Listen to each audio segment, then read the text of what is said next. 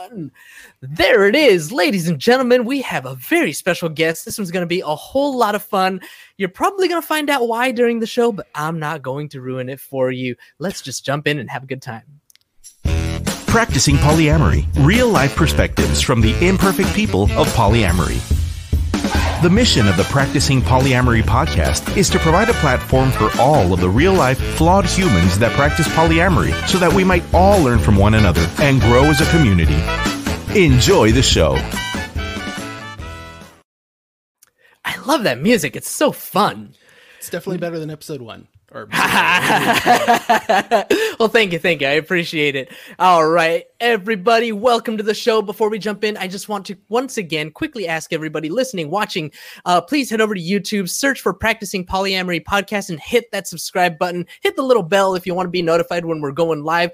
I want to get to 100 subscribers by the end of the month so that I can create that custom URL, and I really want to do that before the end of the month, so would really appreciate that. Also, be sure to follow us on Facebook, Twitter, Instagram, Twitch, at Practicing Poly A. Follow us there, and we'd love you, appreciate you forever.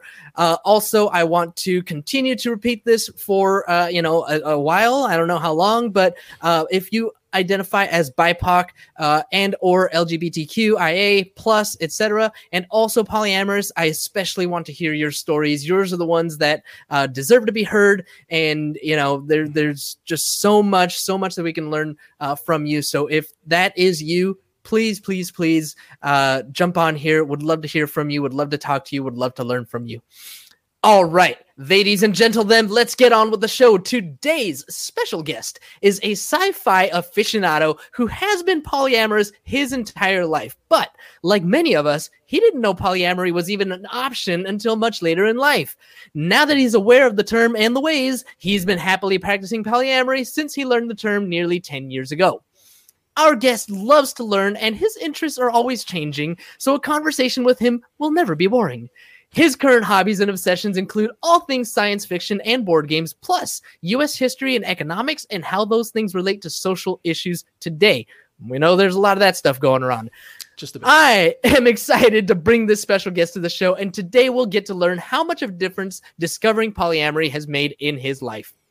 Joining us today from my hometown and America's finest city, San Diego, welcome to the show, Jason Dauber.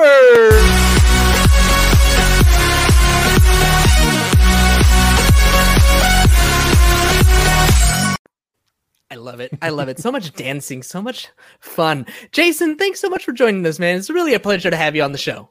Same. Thanks for having me on. Of course. So let's talk a little bit about, the history, just kind of getting started with, all things polyamory. Tell me a little bit about your life, BP and then AP. Right. So let's see, BP as it were.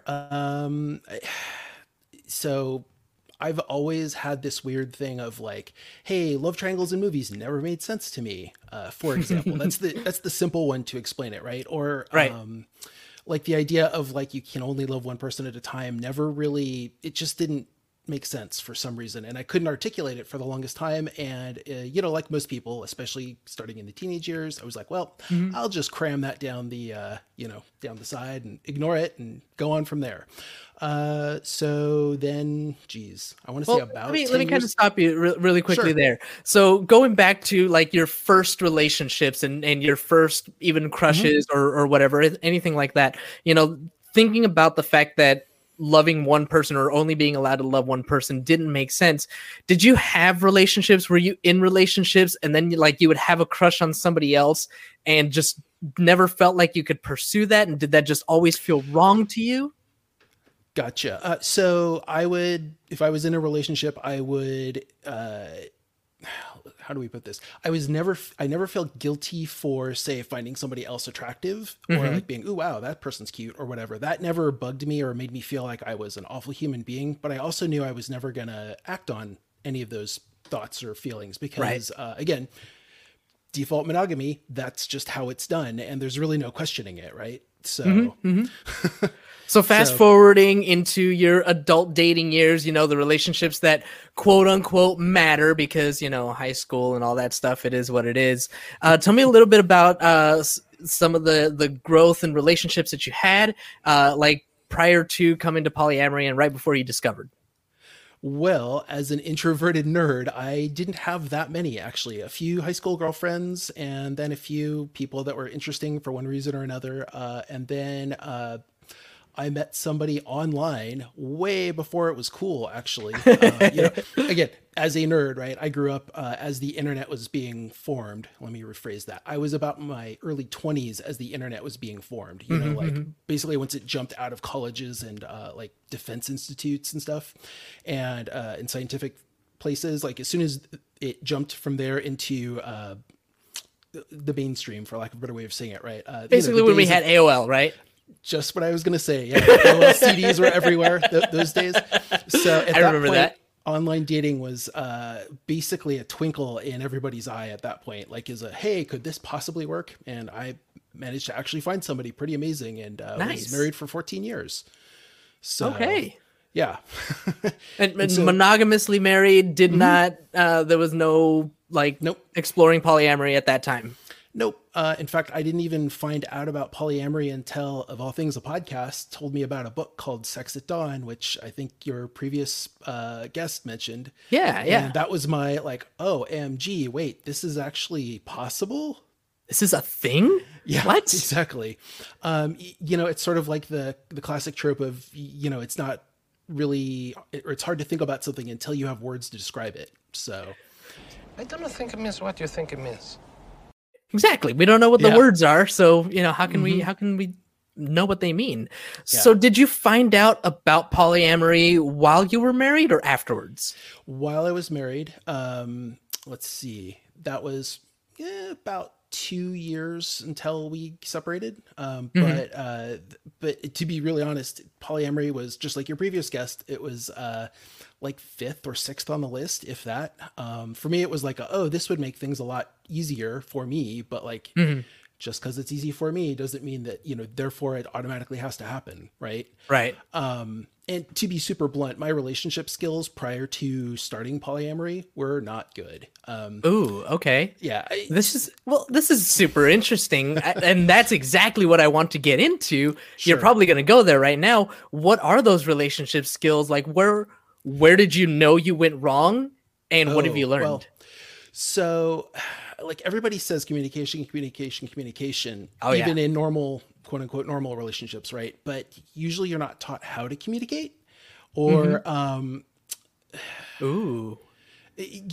like the way I like to think of it is, so in default monogamy world, there's lots of other defaults that are pretty unconscious, like the relationship escalator, which I'm hoping most people have heard of. The basic idea is you will, after X amount of time, that X might be different for different couples, but like after X amount of time, now it's time to become boyfriend and girlfriend. Now it's time to move in together. Now it's time to think about getting married. Are we going to have kids? Although you probably decided that beforehand, but so there's like a path, right? There's like a trajectory that is kind of default, and people just sort of white picket fence, grow old together and die hand in hand. Yeah, exactly. So, so when all of that is sort of like already decided for you, for lack of a better way of saying it, right? Like it just didn't occur to me to think about other things as far as like, oh, hey, maybe I can discuss with my wife about A, B, or C, and so, like, also, I was a pretty big nerd, and, nerds aren't the best at social skills necessarily, that has improved over time, but really that was from, towards the end of my marriage, realizing it and making a concerted effort to like, okay, I need to get better at this stuff. But, like by then, right, that had been at least 10 years. And so one thing I've definitely noticed in relationships is you sort of form patterns early on, and those patterns are so hard to break later if you haven't, like if you don't put lots of time, energy, and work into them, right? Into breaking the habits. And so my ex-wife and I had just a ridiculous number of really bad habits. We didn't argue well, that kind of stuff. So she's a really good human. I, was lucky to have her in my life. I learned a lot from her, which, I'm eternally grateful for. But we just weren't a good fit is really what it boils down to. And, the non-monogamy thing was part of it, but not the only thing. Not the only thing. And like you said, it wasn't even in the top 5. It was just kind of a thing in the back of your mind, probably. It sounds like. And I mean, like, so she may have a different idea of this, right? There's always two sides to every story. She may think that it would, yeah, right. Maybe even more, right? There can be multiple truths. Well, there's can be true what he said, what she said, and what actually happened. Right. You know? Yeah. Very true. But anyway. Yeah. Digress. So, that's okay. Digressions are my stock in trade, man. Which you probably know. But yeah. So anyway, like I said, she probably might disagree with the order of things, like which was the most important thing or whatever. Mm-hmm. But anyway, again, we just didn't have good habits, and neither of us were that good at communicating to each other. Like, we were probably better at communicating with other people now, which is good, right? Like, growth is always good, and I'm really happy for that. But so let's dive into that. The communication. We do say that all the time. Communication, right? That's the big C's, right? The big three. What have you learned about communication that you apply to your relationships today that were skills that you didn't have in your marriage? Let's see. So I got super lucky early on after separating and meeting somebody who suggested a podcast that's really shaped my relationship style and I'm not going to say rules, but like my guidelines, right? My the way I like to try to start relationships. And that was Dan Savage's Savage Lovecast. Okay. He does this weekly. It's a call-in show, and he basically helps over the phone help people with their relationship problems. Sex, relationships, dating, et cetera, et cetera. It's a pretty wide-ranging podcast. It's really good. And I've heard his name. I know that he does a bunch of different things. I haven't listened to the podcast, but now highly recommended. Yeah, in your copious free time. Yeah, I have so much of that. Yeah. Anyway.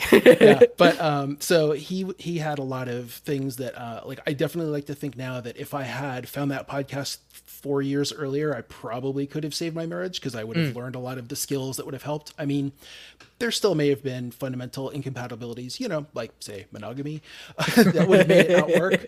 But like Dan Savage has things.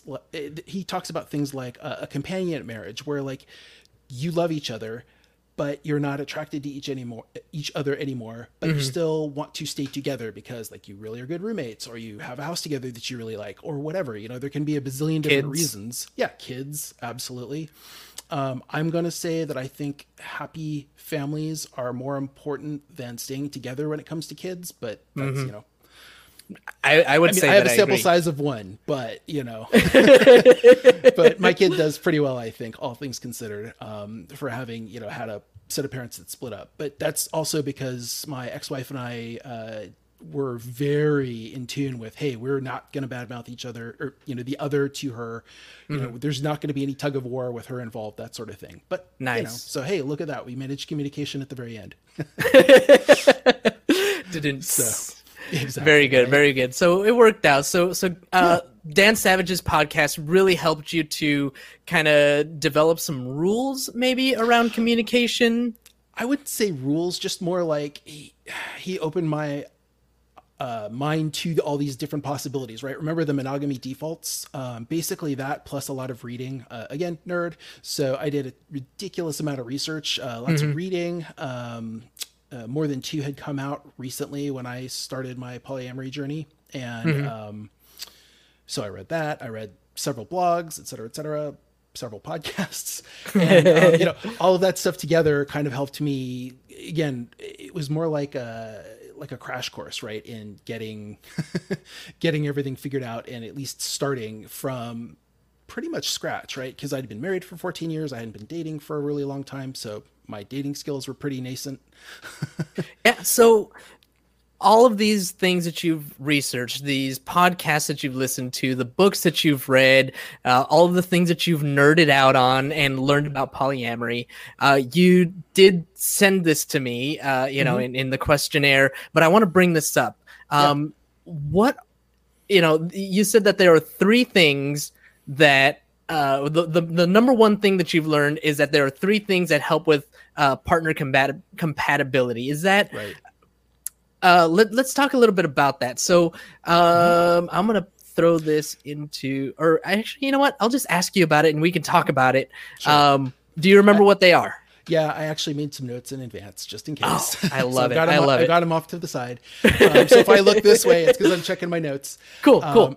Let's talk about that. So first off, I'm going to just say most of this is my figuring things out as opposed to things I've read. But the one thing that pretty much everybody agrees on is partner selection is pretty darned important when it comes to polyamory. Like the heart wants what the heart wants, but at the same time, right, just because you have a really good connection with somebody doesn't mean you're at the same stage in life or have the same wants or whatever. So on the other side of the coin, the joys of polyamory are different relationships can take different forms, right? So anyway, but my point, right, is like still partner selection matters, right? Like you don't want a person who is going to, leave a reign of destruction in their wake for you and the rest of your partners, right? That would be unfortunate. Exactly. Not everybody's as good as you would like, or as good as you see through the rose-colored glasses of NRE, right? So it's worse. It's so much worse. So much worse. Exactly. So much worse. So the things that I've found over time, and most of this started post polyamory, right? With relationships was, so you definitely need some shared core ethics. And so by that, I mostly mean like what to you makes a good person, right? So some people think that religion is a, part of what makes them a good person. That's fine. Everybody gets to have their own thoughts, feelings, and desires on these things, but like that probably wouldn't be compatible with me. Right. I know that would be compatible with a lot of other people. On the other hand, if it's a person who's religious but can say, yes, but I can also see how a person of a different religion or no religion can be ethical because of A, B, or C. Great. Like we've got in other words, like the core part of being a good person, we may not agree on the exact details, but we at least agree on the big picture, right? So let me ask you this. How did you learn that lesson? Because that sounds like a big, you got slapped in the face with it type of thing. Core ethics. I got really lucky on that front. Really, all of my partners have been pretty amazing one way or another. So I've never had anybody that I would say is like super incompatible in that regard. And I think that's more because of like initial filtering and stuff. That one to me almost seems like, maybe I'm just lucky, right? It just seemed baseline obvious to me, just like non-monogamy sort of seemed baseline obvious to me. Doesn't mean it's that way for everybody. Don't ever feel bad if that's not, if that wasn't something that was obvious. So yeah, I mean, I guess it makes sense whether you're monogamous or not. Core ethics and those values, core values, like those have to line up in a relationship. Period. Yeah. It again, like I said, it seems pretty bedrock, right? Yep. So, yep. Yeah. So, all right. So core ethics is one. What else? Second one is you should probably share some wants with your partner. And like a really good example is, do you want kids or not? Like that's pretty much a deal breaker for most people. Like, do you want kids? And the answer might be yes, I want kids, but I already have them with somebody else, so we're all set. Or it might be I'm really looking for a partner to have kids with. Those kinds of things. Another one that has come up now is how much time do we want to spend together? As they say in polyamory, right? Love is infinite, but time is not. So, it's totally fine if you guys have different levels of time that you want, but it doesn't mean, how do I put this? Like, if it's a top priority for you, right? Like if your goal is to have somebody that you live with and spend the vast majority of your time together, somebody who doesn't want that probably isn't a good fit. And like you can try and make that work, but it's probably going to cause stress and trouble eventually, right? Yeah. It's just conflicting values, conflicting wants, right? Yeah. See, like I try to distinguish, right? Values would be something like ethics. Wants is something like time spent together. I to me, but like I could also see how to somebody else that might just be such a core need that to them it's pretty bedrock. That's totally fine too. I love that. Yeah. So I will bring up our shared partner. Hint, hint. We're actually metamors. There it is. So she's the one who actually taught me this a lot. I'm a pretty introverted person by nature, but I've always generally lived with somebody until until basically I got separated. And when she and I met, she basically had to like tell me twice for it to really sink in. Like, I can't spend 24/7 with somebody. I just can't make that work. It won't work. I will eventually turn into a very not nice person, and you won't like me and I won't like me. And this just isn't, doable. Yeah, she's warned me about that too. I have yet to see. You can't handle the truth. That's probably what she's saying right now. Well, it does help that she's ridiculously nice. So I think her idea of not being nice is probably being like quiet and like maybe a stare. I'm just guessing. I don't know. But Why so serious? yeah, hopefully not that. Wow. No knives to the mouth, please. I know, right? Please no. Yeah. Anyway. So so spending the time together, Right. if it's something that just doesn't work for the partnership, then I think that's something that whether polyamorous or monogamous, or it doesn't matter, we find that partners often try to change one another. If I want someone who is going to be around all the time, live with 24/7, all this stuff, and that's not what the other person wants, my mistake would be to try to change that person's mind. And that's something it sounds like that you've learned, that it's just accept the person for who they are and for what they're able to offer. Though that does bring up point number 3. Point number 3 is point number three is be flexible. Nice. So, right, you've established like your core, I've got to have this, right? And you've established I would really like to have these things. But after that, try to be flexible. Like, for example, I'm going to just use our shared partner again. Our levels of preferred amount of time shared together are different, but we both work a little bit towards the middle. It's, a loving compromise, right? She tries to make sure she can make some more time for you and me, really. Even though she may not always be feeling it in the moment, but she enjoys the time when she's with us. But another way to put it, right, is that was something that I thought was important to me, but then on reflection, I realized, no, actually, having lived alone for a while now, I actually really like parts of it. Not saying I want to live alone forever, but not having to be with somebody 24/7 is actually pretty nice. And I completely understand that now. So, thanks, Darla. Yeah. So let's talk a little bit about that, because that definitely is a growth, a time of growth. Right. Where you come from, being in a relationship with somebody where you were living with them and, married to that person. So, I mean, you're constantly around that person. Then you get with this other person who's not necessarily willing to give that much time or is a little bit more restrictive. And you said that it was, a loving compromise. You have to kind of get to that agreement. How did that come about? Like, what were some of the steps? What were some of the conversations like to get to that point? We were on a break. just very short ones. Yeah. Definitely not. They weren't breaks, but no. Days of breaks of not seeing each other. Anyway. Yeah. But yeah. Well, I mean, the whole concept of a break isn't really required with polyamory, but that's probably a whole different episode. Whole different conversation. Yeah.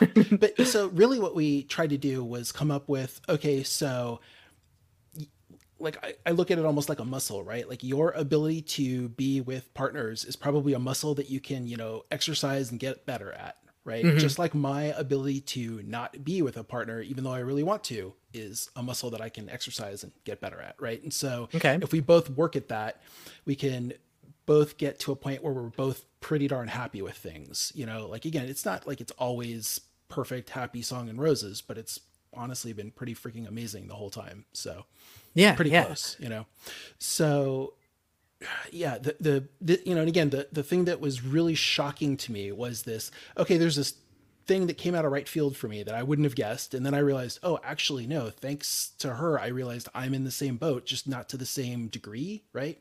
Like, I think most anybody except probably a super extrovert is like, yeah, I do need my alone time every once in a while, or, insert your particular time frame here. But, you know, like that helped me empathize with her, right? And be like, oh, right, of course, I totally get the, you know, I remember when, you know, I had some time off when I was married and it was just me in the house and it was really nice because it was a change of pace. I can completely understand that. And from there, it was just using that base to, you know, A, understand, B, be like, oh yeah, therefore, you know, I don't have to see her every single day and that's okay. Also, it really helps that, you know, once NRE is faded a little bit and you're not like basically drunk on the other person, that helps too. So yeah, it definitely does. Definitely does. So what were some of the agreements that you guys ended up coming up with? You know, I'm sure that things have changed. I know that things have changed over the past 11 months. Stupid COVID. But like prior to that point, like what were some of the agreements that you guys had made? What were some of the compromises that you guys found? Well, you know, really, we didn't have to compromise on much of anything else. This is kind of where that shared wants and shared core ethics come back. Like we both read More Than Two, and just spoiler warning, there are some problematic parts to it. If you want to do some Googling about one of the authors being a pretty awful human that's come out in the last couple of years. I know, unfortunate to say the least, but I'm really glad it's coming out and people can be aware. That said, there are still pieces of the book that are worth, you know, like you don't necessarily have to throw the baby out with the bathwater. Right. Anyway, sorry, digression over. You know, our partner and I, we basically read the book and most of it resonated with us. And we were like, this all really makes sense. And so from that perspective, it turned out that we already had a lot of the same wants and we already had pretty much all of the same core ethics. Again, we may come at them from a slightly different direction here and there, but really the time difference was the one biggie that really comes to mind as like the big, oh man, this might be an issue for a while.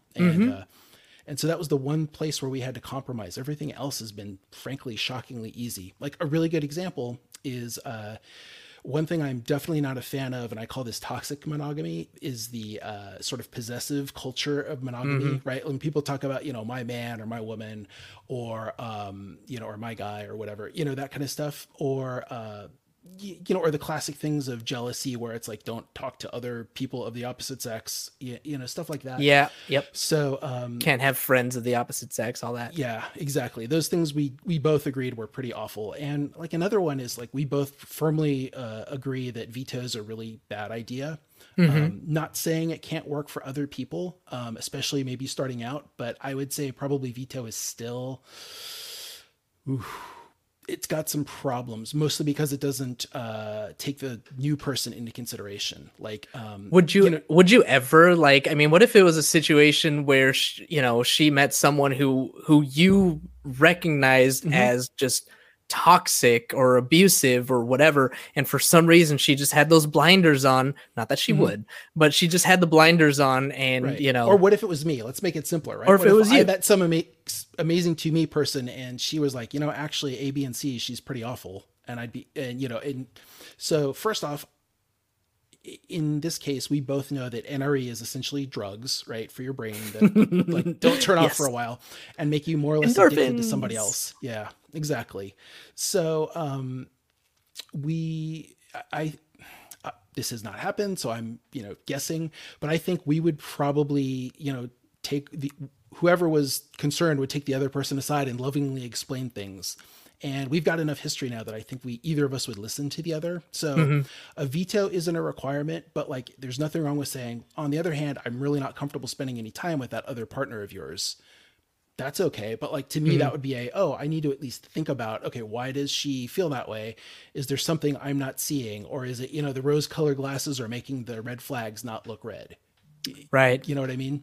Yep. So rather than just no, you can't see this person, it's hey, here's why I'm concerned about this person. Because again, neither of us owns the other. Like, we are stronger together, but that doesn't mean that it doesn't mean that we are required to,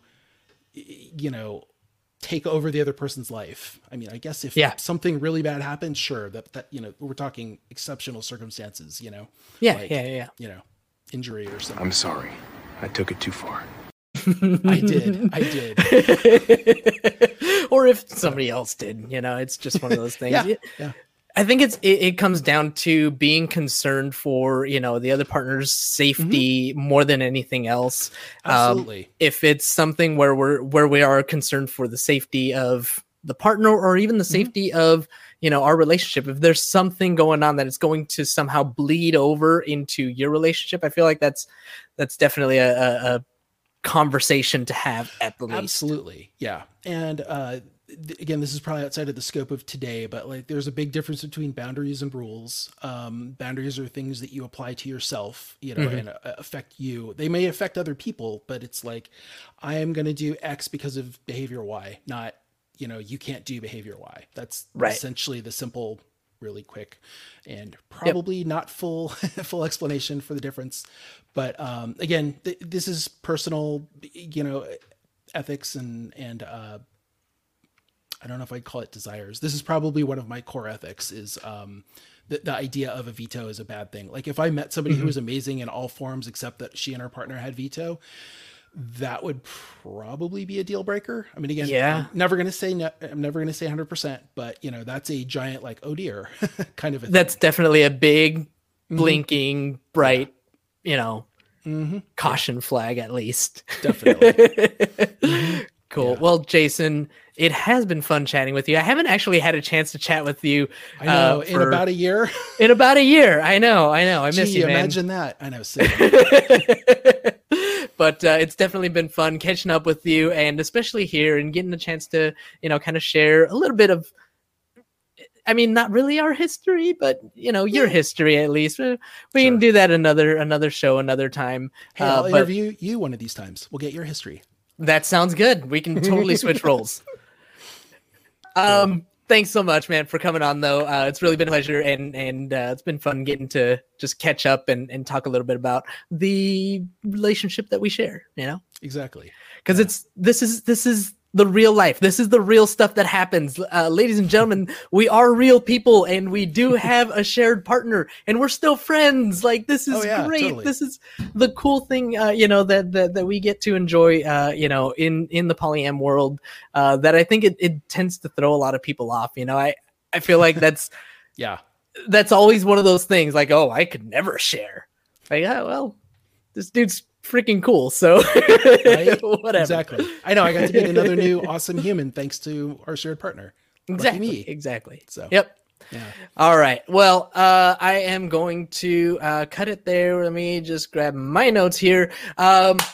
Thank you to our live audience for tuning in today. As a reminder, when we're live, you get no commercial interruptions, but the same cannot be said for the podcast downloads. If you want to avoid those commercial interruptions, be sure to catch us live Monday through Wednesday, or sign up for our Patreon, where you'll not only get access to our commercial-free RSS feed, but also Patreon-only content like reaction videos and Q&A with our upcoming professional guests. Really looking forward to that. Going to have a lot of fun with therapists and accountants and lawyers and all these things that are going to be polyam friendly. So, thanks again, everybody, for hanging out with us today. Thank you, Jason, for hanging out with us today. Don't forget to follow us on all our social media at Practicing Poly. Go to our YouTube, subscribe, and hit that little bell to be notified when we're going live. Jason, once again, thank you so much. Really appreciate you. Thank you, man. Take care.